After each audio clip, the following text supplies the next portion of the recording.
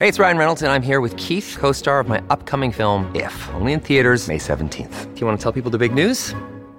All right, I'll do it. Sign up now and you'll get unlimited for $15 a month and 6 months of Paramount Plus Essential Plan on us. MintMobile.com/switch. Upfront payment of $45 equivalent to $15 per month. Unlimited over 40 gigabytes per month. Face lower speeds. Videos at 480p. Active Mint customers by 531.24 get 6 months of Paramount Plus Essential Plan. Auto renews after 6 months. Offer ends May 31st, 2024. Separate Paramount Plus registration required. Terms and conditions apply if rated PG.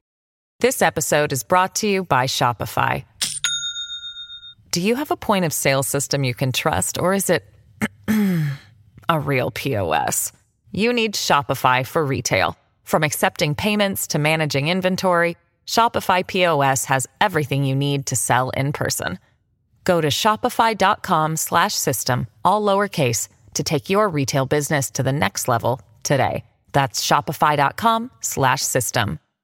Hello, everybody. This is Marshall Poe. I'm the editor of the New Books Network. NBN listeners like to read books and buy them. So we thought we'd tell you that right now, our friends at Princeton University Press are having a remarkable site-wide sale. You can get 50% off books, including ebooks and audiobooks, with the code 50, F-I-F-T-Y, at checkout until May 31. You can save some real money on Princeton University Press books. I encourage you to go there and check it out.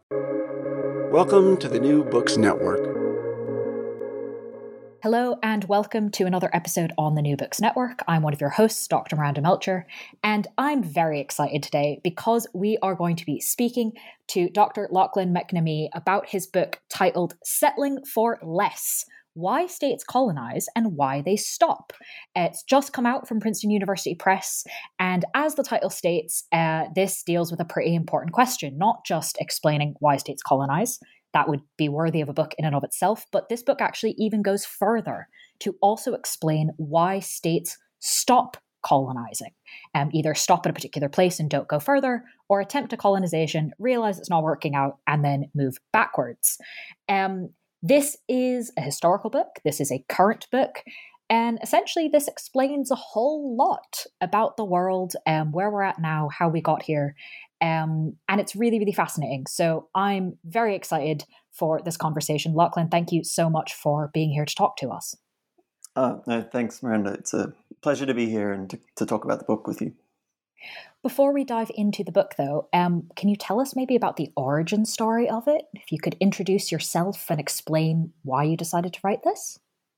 Yeah, so I am a political scientist. I'm currently working at Monash University in Australia and UCLA. I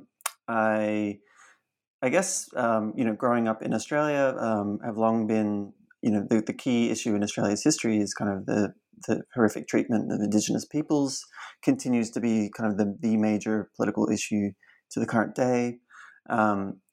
But my interest in this subject is both personal for that reason, but also comparative. When I left high school, I lived in China for a while and learned Chinese. And when I was in China, there was a lot of news about Han Chinese people moving to kind of frontier areas like Tibet and Xinjiang and displacing Indigenous peoples there. And I would often raise this with my Chinese friends, and we'd get into heated debates. And I would, say how horrible this is, and how could the government be doing this, and why is it doing this? And they would, throw it back on me and be like, "We're simply doing exactly what the Australian government did to Indigenous peoples. So how could you be in a position to criticize the Chinese government?" So I guess the book started way back then, when from a kind of precocious teenager, interested in thinking about comparing colonization projects in the global south in places like China, and thinking about how they're similar and different to kind of the history of Western colonialism in the 1800s and 1900s. That's a very interesting sort of point of debate to start a project from, and very much makes sense in a way of kind of what the book has ended up as. But before we get into kind of the number of examples you look at and explaining the logic of colonialism and why states stop, we should probably start with some definitions. Most importantly, what do you mean by colonization? Sure. So In the book, I distinguish between imperialism, which is states annexing territory in kind of frontier areas formerly not under their control, which is how we often refer to, say, Russian imperialism in eastern Ukraine at the moment, and colonization. So colonization I define as the practice whereby states displace indigenous peoples and import new populations of settlers who are ethnically distinct. And I define it in this way because colonization originates in the Roman word colonus, or farmer. So it was coined originally to describe the Roman practice of when it annexed new territories, it would send farmers to those territories to kind of claim those areas on behalf of the Roman state. And this is often what we mean when we say bees or birds or other animals colonize new territory. They kind of move into those territories and set up shop. So it has this kind of ecological definition to it. And so when I use the term colonization in the book, we use it to refer to humans when they forcibly go into a new territory and displace a pre-existing population and establish a new state. And this refers to both, say, European colonization, say, white people moving to Australia in the 1800s, or to ongoing colonization projects in the global south today, whether that be Israeli settlements in the West Bank, or Chinese settlements in Xinjiang, or Indonesian settlements in West Papua. Thank you for explaining that. I think we're going to get into a number of those examples, kind of with the one you've mentioned most recently, because you actually start the book with New Guinea. Why do you start there? Yeah, so I begin the book with a kind of contrast between two states. So the island of New Guinea was divided in half between Indonesia and Australia for most of the 20th century. And the western half of the island, or West Papua, is kind of a key case where we can see colonization occurring today, or in very recent history. So Indonesia annexed the western half of New Guinea in the 1960s, and since then it's had a kind of it's faced a long-running independence movement from the indigenous population who've been trying to establish their own nation state. Now, in order to defeat and prevent kind of West Papua's secession from the rest of Indonesia in the 1980s and 90s settled about 300,000 people from its core islands to West Papua, luring people with the promise of land from islands like Java and Bali, and displaced tens of thousands of West Papuans, which turned West Papuans, the indigenous population, into a minority in much of the island. And so Indonesia's policies in West Papua present us with this kind of puzzle, I guess, similar to China in Xinjiang, of a state ostensibly committed to anti-colonialism, nonetheless engaging in policies that look highly colonial and kind of displacing indigenous populations and importing new populations of settlers. So the western half of the island was colonized by Indonesia, but the eastern half of the island was controlled by Australia until the 1970s. But bizarrely, and perhaps contrary to our expectation, Australia, this kind of canonical settler colonial state that displaced much of the indigenous population on the mainland Australia, did not colonize Papua New Guinea. So Papua New Guinea had very few whites for most of the 20th century. And in fact, in the 1970s, Australia pushed for Papua New Guinea to become independent. So Papua New Guinea was in some ways willingly decolonized by Australia. So we have this kind of strange juxtaposition here. On the one hand, this state in Indonesia, committed to anti-colonialism, became a colonizer in New Guinea, and in Australia, this state committed to white supremacy became the kind of willing decolonizer in New Guinea. And so I simply asked, what's going on here? What explains this contrast? So there, of course, are explanations for why states colonize, and how they do it and where and when that could potentially answer this question you've posed. But obviously, if the traditional answers were sufficient, you wouldn't have written the book. So what is the traditional answer, and why do you think it doesn't seem to work? Yeah, so, there are kind of two main schools of thought to explain why states colonize indigenous peoples. So the first school of thought is kind of explains colonization through racial ideologies. So we expect that a state like Australia committed to white supremacy, or a state like Israel committed to Zionism, kind of a commitment to maintaining kind of ethnic purity of a state, should be more likely to displace an indigenous population and settle their lands with members of a dominant group. But building from that New Guinea contrast, that the explanation doesn't really help make sense of these cases, right? Because Indonesia, the state ostensibly committed to anti-colonialism, to racial equality, became the colonizer in New Guinea. In Australia, the state committed to white supremacy for much of the 20th century, to the White Australia policy, became the willing decolonizer in New Guinea, did not colonize New Guinea. So in some ways, a commitment to racial supremacy becomes neither a necessary nor sufficient explanation for colonization. Something else must be going on to kind of explain this difference that we see in the world. And the other kind of dominant explanation for why states colonize explains colonization through the economic interests of states, right? So Patrick Wolfe and other scholars writing in post-colonial theory and kind of Marxist theory explain colonization basically by when states kind of annex territory that where the land is seen as potentially productive for agriculture and is populated by an indigenous group that isn't seen as a valuable labor force, then this theory predicts that states will displace that population and actively settle those lands with farmers from the core to kind of increase the amount of taxable income. And then this perspective basically explains variation in colonization through the economic interests of states. They'll only settle areas that are productive agricultural areas, where settler mortality isn't too high, or where the terrain is suitable.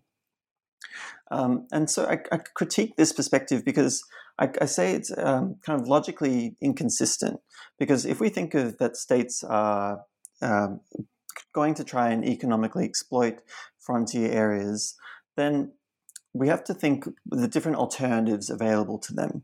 They could colonize a frontier area and settle that area with a new population, but it's always going to be more valuable for states to simply exploit the pre-existing labor or try and trade with a population in the frontier than it is to settle that territory with a new population.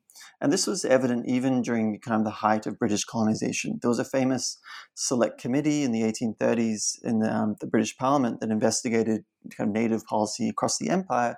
And this committee, looked at the British decision to open up land in southern Africa for British settlement, and was really damning of the decision of Britain to do so to clear the Xhosa in southern Africa, because it had noted that the decision to do so inflamed conflict with the indigenous nation and led to the kind of disruption of trade with that nation for a long period of time. And all that Britain gained, in their words, was a small patch of land that could have been bought for a trifle. So colonization, essentially by trying to push a population into a frontier, inflames conflict with the pre-existing population. And so it's actually a very costly thing for a state to do. And so I dug into a lot of the cases where, people thought that there was a clear interest of European colonizers to settle frontier areas like Australia. And it's not clear when you dig into the historical evidence that states actually saw at the time that colonization was something that was economically in their interest to do. In fact, when I delve into the kind of case of Australia, the first time that Britain kind of opened up, in scare quotes, land for British settlement was when British settlers were moving into frontier areas against the wishes of the state, and the state feared that these settlers would kind of overextend the state, and they didn't want to and lead to a large degree of conflict on the frontier, which is not something they wanted at the time. So we can't just read back into colonization projects the intentions of states, that thinking that it's always in their economic interests, because actually colonization is something that's a costly practice. And so we have to think about the alternatives available to states and why states might colonize. And to do so, we have to think about what's going on the ground and how the actions of settlers might kind of alter the interests of states. So then let's think about what's happening on the ground, because you outline a triangle of interests that you show and discuss that makes this all make a lot more sense. So can you walk us through kind of this triangle and how it operates? Yeah, so the main distinction that I make is that we have to distinguish the interests of states. States do have an interest in kind of controlling maximal territory at minimal costs, and they want to kind of exploit the populations and labor and resources of a frontier. And then you have the interests of settlers, and settlers want land. And then you finally have the indigenous population who want political autonomy. And so the worst thing for them is for their land to be kind of taken by settlers. And distinguishing between these kind of three actors, this kind of triangle of actors, helps us understand cases like Australia in the 1830s, when settlers began moving into frontier areas of their own volition, which was actually against the kind of intentions and interests of the British state at the time. And it also helps us understand cases where states do want to settle frontier areas, like Australia and Papua New Guinea, but settlers don't move to those areas. So kind of distinguishing between states and settlers kind of opens us up to understanding, when those interests are aligned, when states want to recruit settlers to move to frontier areas and they're successful, when settlers move into those areas of their own volition and the state has to decide whether to authorize those settlements or not, as well as cases where states try and recruit settlers but fail to do so. Before we get into the case studies, I suppose, because I do obviously want to ask you rather a lot about them, given that triangle, is there perhaps an example you could walk us through to sort of illustrate how this works? Yeah. So I make a kind of typology. So cases of what I call settler-led colonization are kind of the cases like Australia in the 1830s that I described before. So in the 1830s, Britain controlled mainly the area of Sydney and Tasmania, and Britain had sent a number of kind of penal colonists to that area, basically in order to prevent France from annexing Australia. But in the 1830s, kind of a number of British settlers, chafing at the kind of restrictions on settlements to the areas immediately around Sydney and Tasmania, sailed and set up a new settlement in present-day Melbourne. And this created a kind of crisis on the part of the British state, as there were a number of letters that between Sydney and London whereby British officials basically had to decide whether they wanted to send soldiers to displace those settlers or whether they were going to authorize the kind of settlements. And that's this is a dynamic of what I call settler-led colonization, when settlers are moving into frontier areas and states essentially have to decide whether they're going to authorize those settlements or not. And this is often called homesteading in the United States, in the Western United States, whereby the state kind of follows the settlers. The settlers begin moving into frontier areas because they want land, and the state has to decide whether it will protect those settlers and kind of from attacks from the indigenous population, or whether they will try and restrict settlement. And this is quite different to what I call state-led colonization. So in cases of state-led colonization, it's actually the state that is recruiting settlers, that is designating sites for settlement, that is actively displacing the indigenous populations in the frontier. And one example, going back in a similar time period, would be Britain in British settlements in Northern Ireland. So right around the same time period as kind of Britain began settling North America, Britain also settled tens of thousands of Protestants into Northern Ireland. And it did so, and it set up a kind of elaborate settlement scheme whereby it carved up the land and allocated each plot to a different settler. And it did so because and these kind of state-led colonization practices, I argue, often occur in response to a threat. So a state fears that it's going to essentially lose control over a frontier area if it doesn't quickly import a population from the core into the frontier, and it doesn't trust the indigenous population, who might be seen as kind of allegiant to a foreign power or who are actively engaged in a rebellion.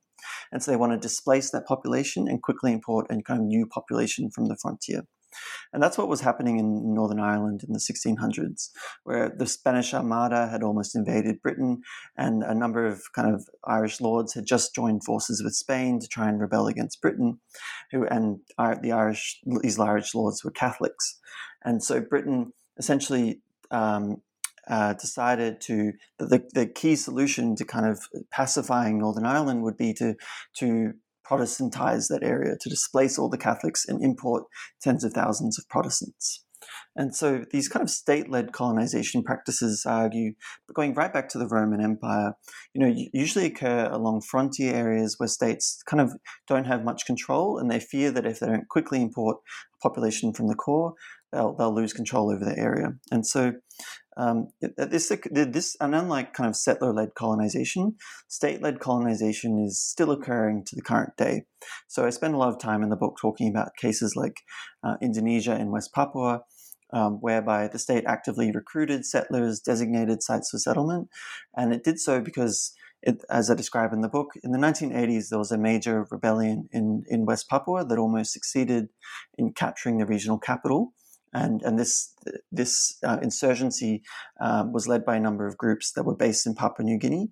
And the response of Indonesia was basically to colonize the borderland with Papua New Guinea to prevent any insurgents from crossing the border by displacing all the indigenous Papuans from the borderland and settling those areas with Javanese and Balinese, members of ethnic groups who the Indonesian state considered more loyal. And so that's the main distinction I make, is between kind of settler-led colonization practices, which occur in response to the kind of interests of settlers into kind of gaining land on the frontier, and state-led colonization, which is usually a response to conflict and a crisis of kind of control. And speaking about the cases in the book, I think that was definitely one of the strengths, is the kind of breadth over space and time that you look at. Could you just kind of list out, I suppose, for us which cases you cover, and then explain how did you choose them? Choosing cases is always the tricky part. Yeah, no, for sure. So you're right. In the book, I do kind of theorize from a number of cases, especially like in the front and back ends. But the key cases that I study to kind of examine logics of state-led colonization, China. So I look at China's settlement projects in Xinjiang, and Xinjiang is an area where the proportion of Han Chinese went from about 5%, and Han Chinese are the kind of dominant ethnic group in China. So Han Chinese went from about 5% to about 40% in Xinjiang in the course of about 2 or 3 decades in the 1950s, 60s, and 70s. So it was a major change in Xinjiang's demography. And I spend a lot of time studying essentially where China sent people, why it sent people to particular areas at particular points in time and not others in Xinjiang. And I also look at both the kind of crisis that China faced in the 1960s when it was conflicting with the Soviet Union during the so-called Sino-Soviet split. And I show how China settled ethnically Russian areas as well as areas that it feared that the Soviet Union could easily invade from Kazakhstan into Xinjiang. And then I look at China's shift in the 1990s in a separate chapter.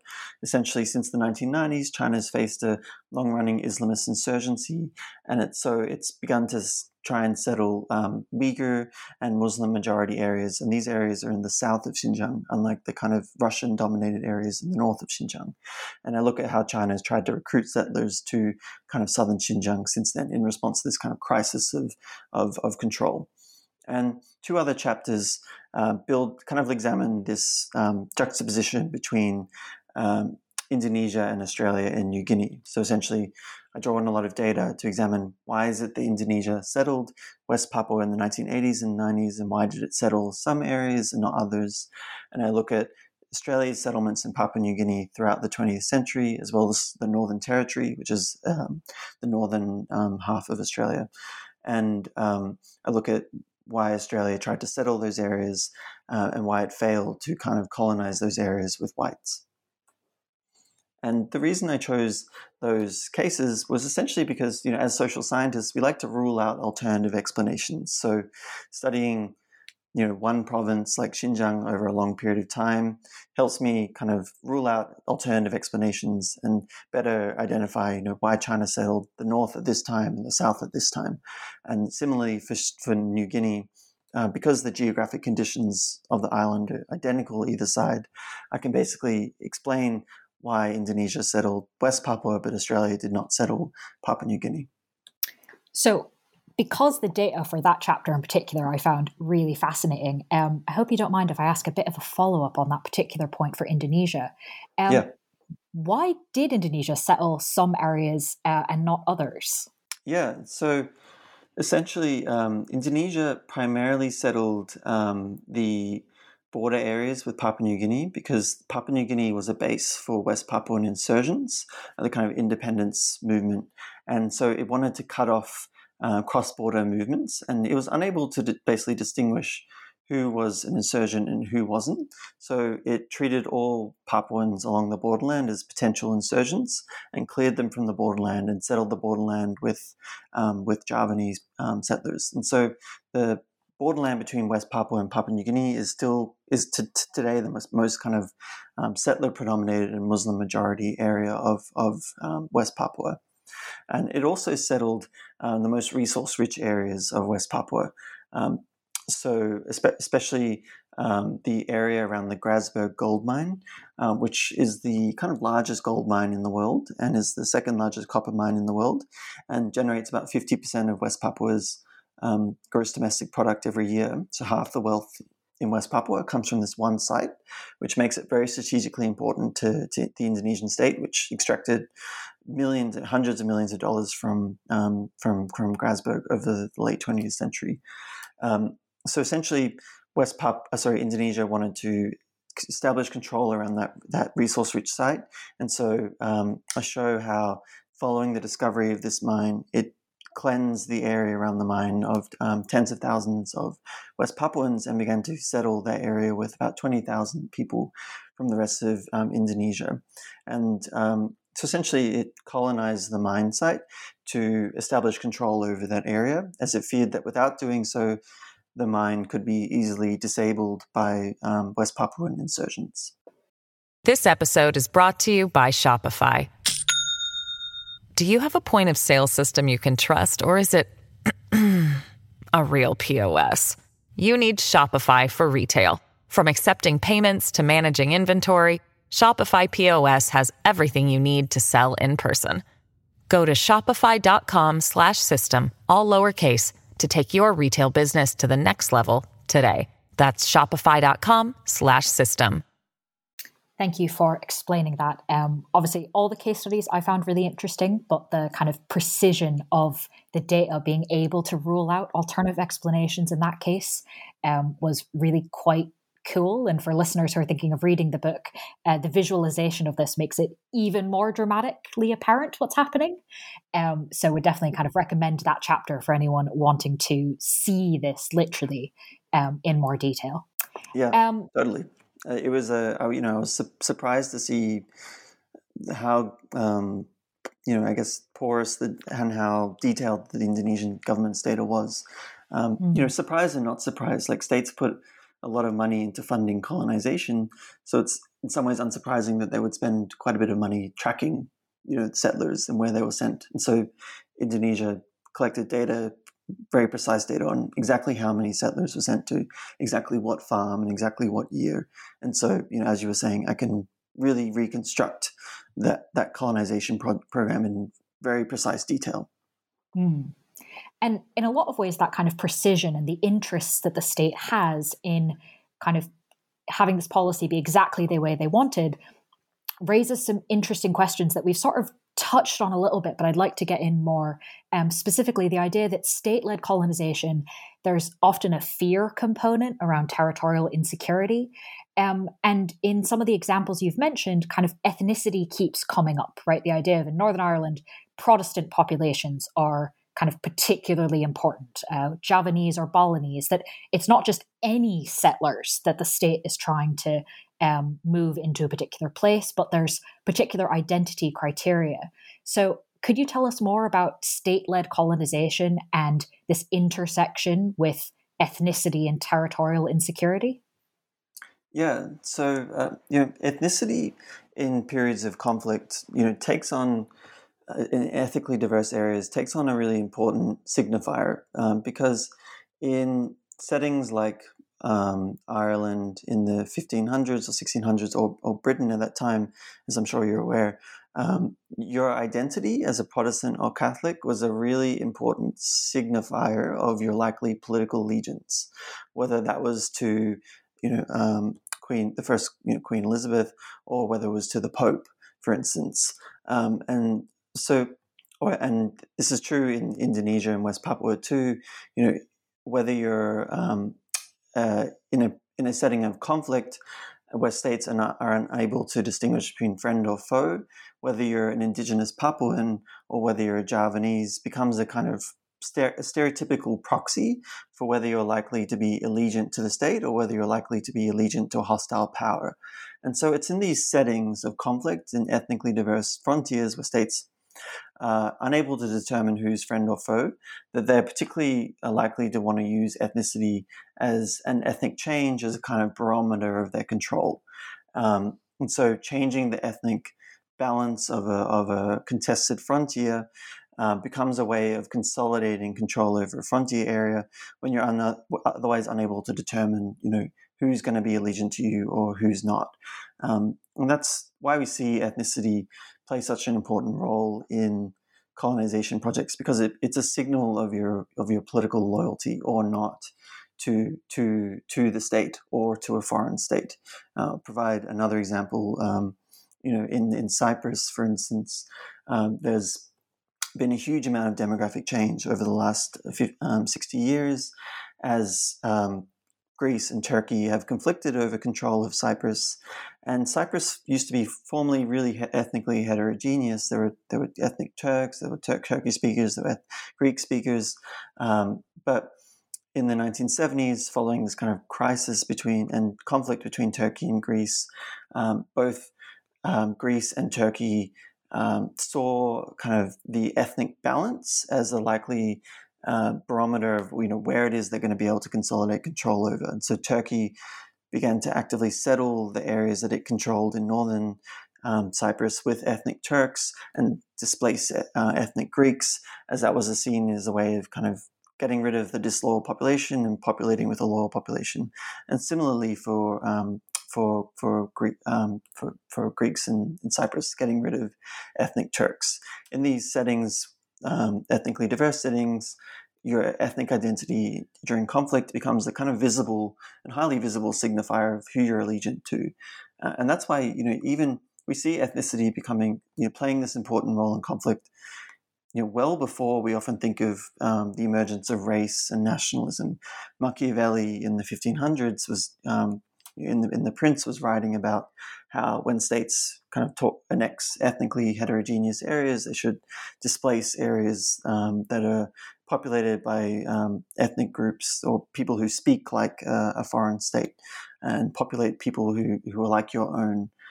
Because ever since antiquity, states kind of have the group that forms the majority kind of or core group, what you speak, what cultural practices you have, how you look, becomes stereotypically associated with that state.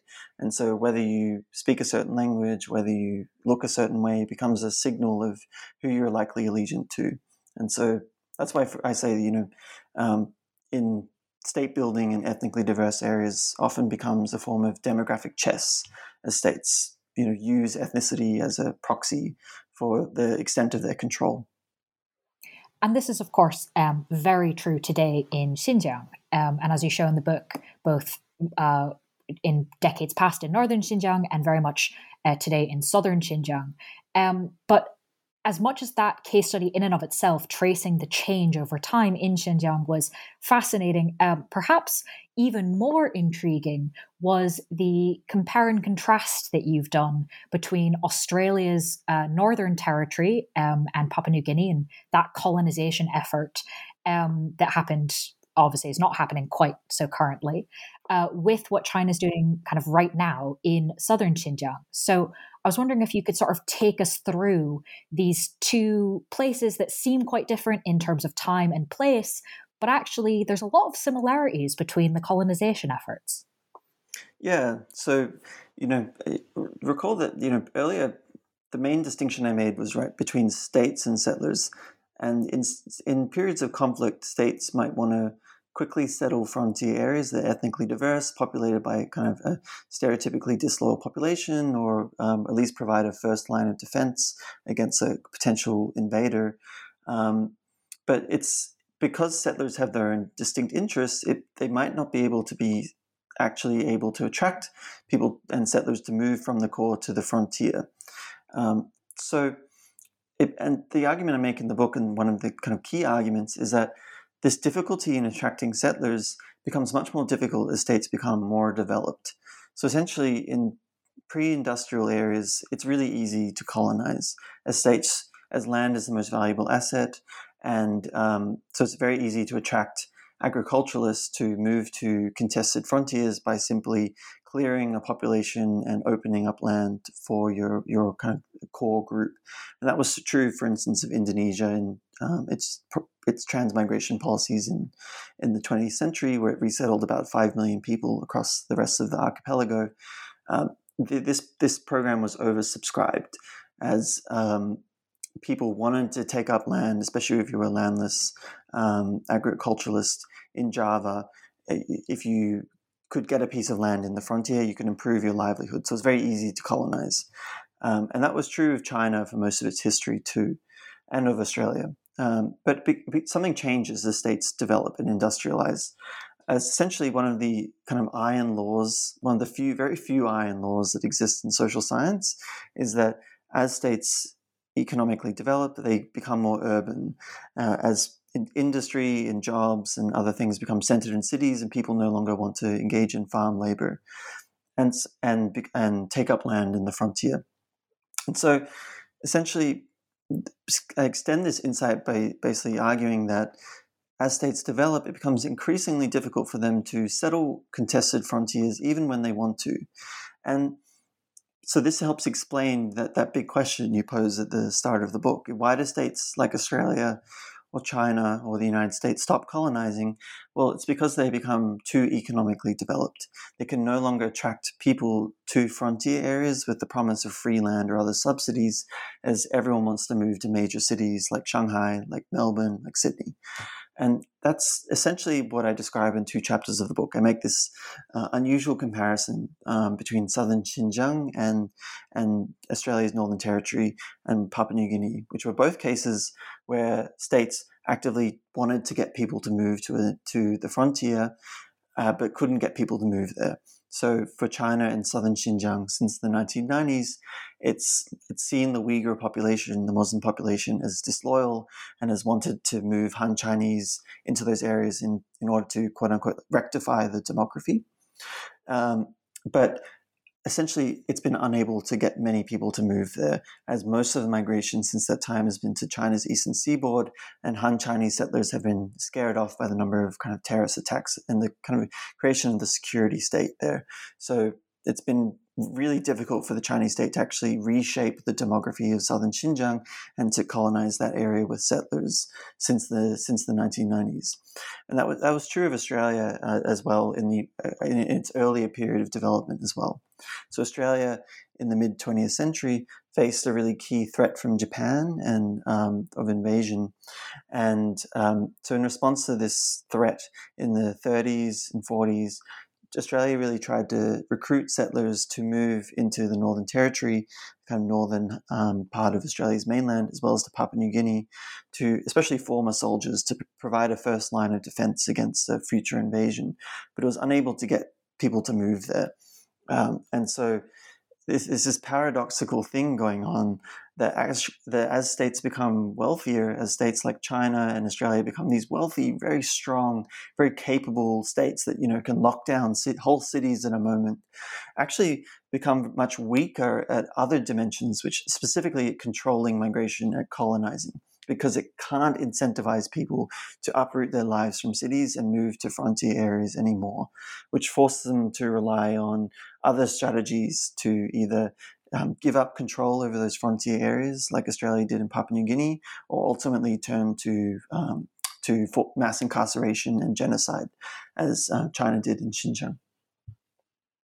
Thank you for comparing those two cases. It's a really interesting one that demonstrates exactly this problem, that state-led does not necessarily mean successful. The state has a lot of things at their disposal, but cannot necessarily force people, or at least might not choose to undertake the amount of costs needed to force people.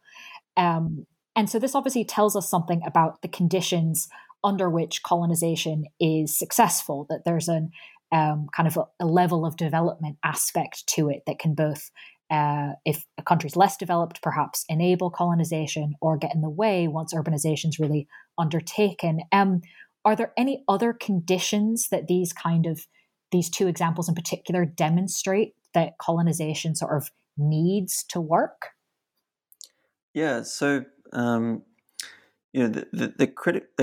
say that the existence of willing settlers is the only necessary and sufficient condition for colonization, right? Because if settlers are willing to move to a frontier, then there might be settler-led colonization. They might be moving into those areas, and the state is forced to kind of either annex those areas or prevent the settlers from doing so. And so that's it's a sufficient condition, and it's a necessary condition as well, because states can only colonize when they have willing settlers. And so that's why economic development is kind of the key factor, I argue, to understand when states colonize, because as they develop, that the settlers change from being willing to being unwilling. And so states are effectively unable to colonize, and these kind of settler-led and state-led colonization disappear. And so, I delve into, the case like Australia and Papua New Guinea, where the internal debates at the time of whether to colonize Northern Territory or Papua New Guinea are really fascinating, because they tell us a lot about why Australia ultimately decided not to colonize Papua New Guinea, because a number of economists estimated it would cost about $1 million per settler to attract white Europeans to Papua New Guinea, because they would have to construct all kinds of modern infrastructure, like hospitals, like schools, like roads, like everything else that that people would want in a modern urban state. And they estimated that would be so essentially to attract, the equivalent number of people that Indonesia attracted to West Papua, Australia would have to spend $300 billion, whereas Indonesia had to only spend a small fraction of that to attract 300,000 people to West Papua. So economic development is really the kind of key factor in explaining but where the conditions under which state colonize. And the existence of conflict is in some ways the other key factor to explain state-led colonization. So, even in like states that aren't very developed, like across sub-Saharan Africa, you don't see a lot of kind of state-led colonization today, because you don't see those kind of territorial conflicts that are to the same level that you see in parts of Asia. So, for instance, the conflicts between India and Pakistan over Kashmir, or Morocco in Western Sahara, or between Thailand and Malaysia over the southern Malay areas, or between Indonesia and Malaysia over kind of Borneo. These are all areas where states are really actively fighting over territory. And that you don't see that in sub-Saharan Africa, where the African Union really froze the colonial borders.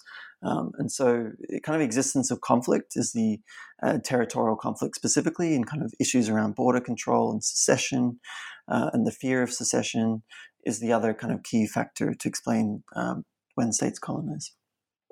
So obviously that last part of your answer goes into it already. So I'd love to ask a bit more explicitly about how your theory is applicable beyond the in-depth case studies that you go into in the book and that you've explained to us here. Yeah. So So I spend a kind of after I do the in-depth case studies, I spend a chapter kind of surveying where it is that indigenous peoples around the world today are actively being displaced but from their lands by settlers. And what you see is that these tend to be less developed countries where there are ongoing territorial conflicts. So whether that's Morocco in Western Sahara, Sri Lanka in the Tamil areas, Indonesia in West Papua, India in its northeast in Kashmir, Iraqi settlement in Kurdistan, and a Bangladeshi settlement in the Chittagong Hills, or China in Xinjiang in Tibet. All of these areas kind of share certain similarities where they're countries that are less developed, but also have a highly populous core where people are kind of willing to move to frontier areas if they're given free land, and there's a kind of desire on the states to actually change the demography of frontier areas because they fear that if they don't do so, that those areas will secede or be captured by a foreign claimant. And I also spend a bit of time delving into the case of Israel. So, in that chapter, I show essentially that to explain these patterns across the world, where it is indigenous peoples are being displaced by settlers, it tends to be it only tends to occur in countries where the GDP per capita is less than $6,000 US dollars, roughly, which is kind of a middle income country today. And it doesn't really matter if you're a democracy or not, or other factors don't really seem to explain this, why it is that colonization happens in these conflict zones in less developed countries. But Israel is this big outlier. So Israel is the only highly developed country that still engages in colonization today and ethnic cleansing. And so why is that? And I kind of delve into the Israeli case and say that Israel is, in some ways, it shares the factors of that kind of explain colonization or state-led colonization, because there's this ongoing territorial conflict where ethnicity is highly salient and is a signal of your political loyalty. So changing the ethnic balance is a form of territorial consolidation. But the strange thing about Israel is that it's been able to get people to move to frontier areas. That's what really is unique about Israel. And what's unique about Israel and what explains its ability to get people to move to frontier areas is its unusual geography. So with the West Bank and East Jerusalem are so close to Jerusalem that Israel has basically been able to settle much of the West Bank and East Jerusalem by displacing Palestinians and offering subsidized mortgages to Israeli urbanites. And these settlers the vast majority of surveys show that are economically motivated. These are settlers who just want to take up subsidized mortgages and are moving to the West Bank because it's cheaper for them to do so. These settlers are basically still able to access Jerusalem, still able to access a major urban center where they can work, where they can access modern services. And so that's what's really unusual about Israel, is that this territorial conflict is occurring in such a small area where it's really almost as if like London was trying to colonize Brighton, or Melbourne is trying to colonize the Mornington Peninsula, or Los Angeles is trying to colonize the Orange County. Like this area is so close to the urban center that it's easy to incentivize people to move there with subsidized mortgages. And that's what makes it so different to, say, Australia's failure in Papua New Guinea, or China's failure in Xinjiang, or Portugal's failure in Angola, or the United States' failure to colonize the Philippines. These areas were far more distant from urban centers, and so the state had a much greater difficulty attracting settlers. So that's what's really unusual about Israel. And I also kind of just, go further and discuss the case of Gaza, because Gaza is a case that does really illustrate my theory well. So Israel, unlike in the West Bank and in East Jerusalem, really struggled to colonize Gaza in the 1970s and 80s. It struggled to attract large numbers of Jewish settlers there. And this ultimately presented a crisis for the Israeli state because Gaza was relatively distant from any urban center. It was 2 hours drive to Jerusalem. And the small number of Israeli settlers there, about 15,000, were outweighed massively by the kind of million-strong Palestinian population. And this was a kind of crisis. This presented a crisis for the Israeli state in 2005. And Israel's response, much like Australia's response in Papua New Guinea, was ultimately to cleave off Gaza from the rest of the Israeli state. And, the Israeli leaders at this time even said they were doing so because of demography, because they were recognizing the fact that they couldn't get Jewish people to move there and that they could never outweigh the Arab population. And that was true for for Australia and Papua New Guinea too. So, states that are highly developed like Israel, Australia really struggle to colonize areas that are relatively distant from any urban center, even if that distance is, say, 2 hours. Thank you for explaining that. I think it does really illustrate the theory and also explain kind of how Israel fits into this. Often the idea of Israel being an exception might actually, in some ways, that's true, right? Israel is developed and yet they are still colonizing. But also the way in which they are an exception very much is explained through the theory, given the geographic proximity. So I kind of want to bring in something that we've, I guess, in some ways mentioned, or at least it's implied, but haven't talked about directly, which is, of course, the idea of economic development, of urbanization, are all taking place in the context of the actual economic paradigm that we're in, right, of capitalism. So let's sort of link that, right? We've talked about the relationship between successful colonization from the state and what that relates to in terms of economic development. So what can we then say in terms of decolonization and how that relates to stages of capitalism?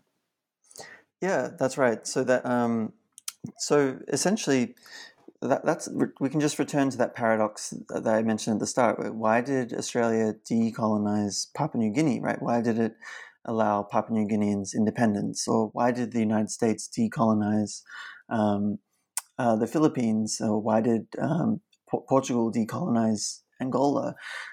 In some ways, this is a paradox because for Marxist theories for a long time, especially Lenin, famously linked capitalism to imperialism.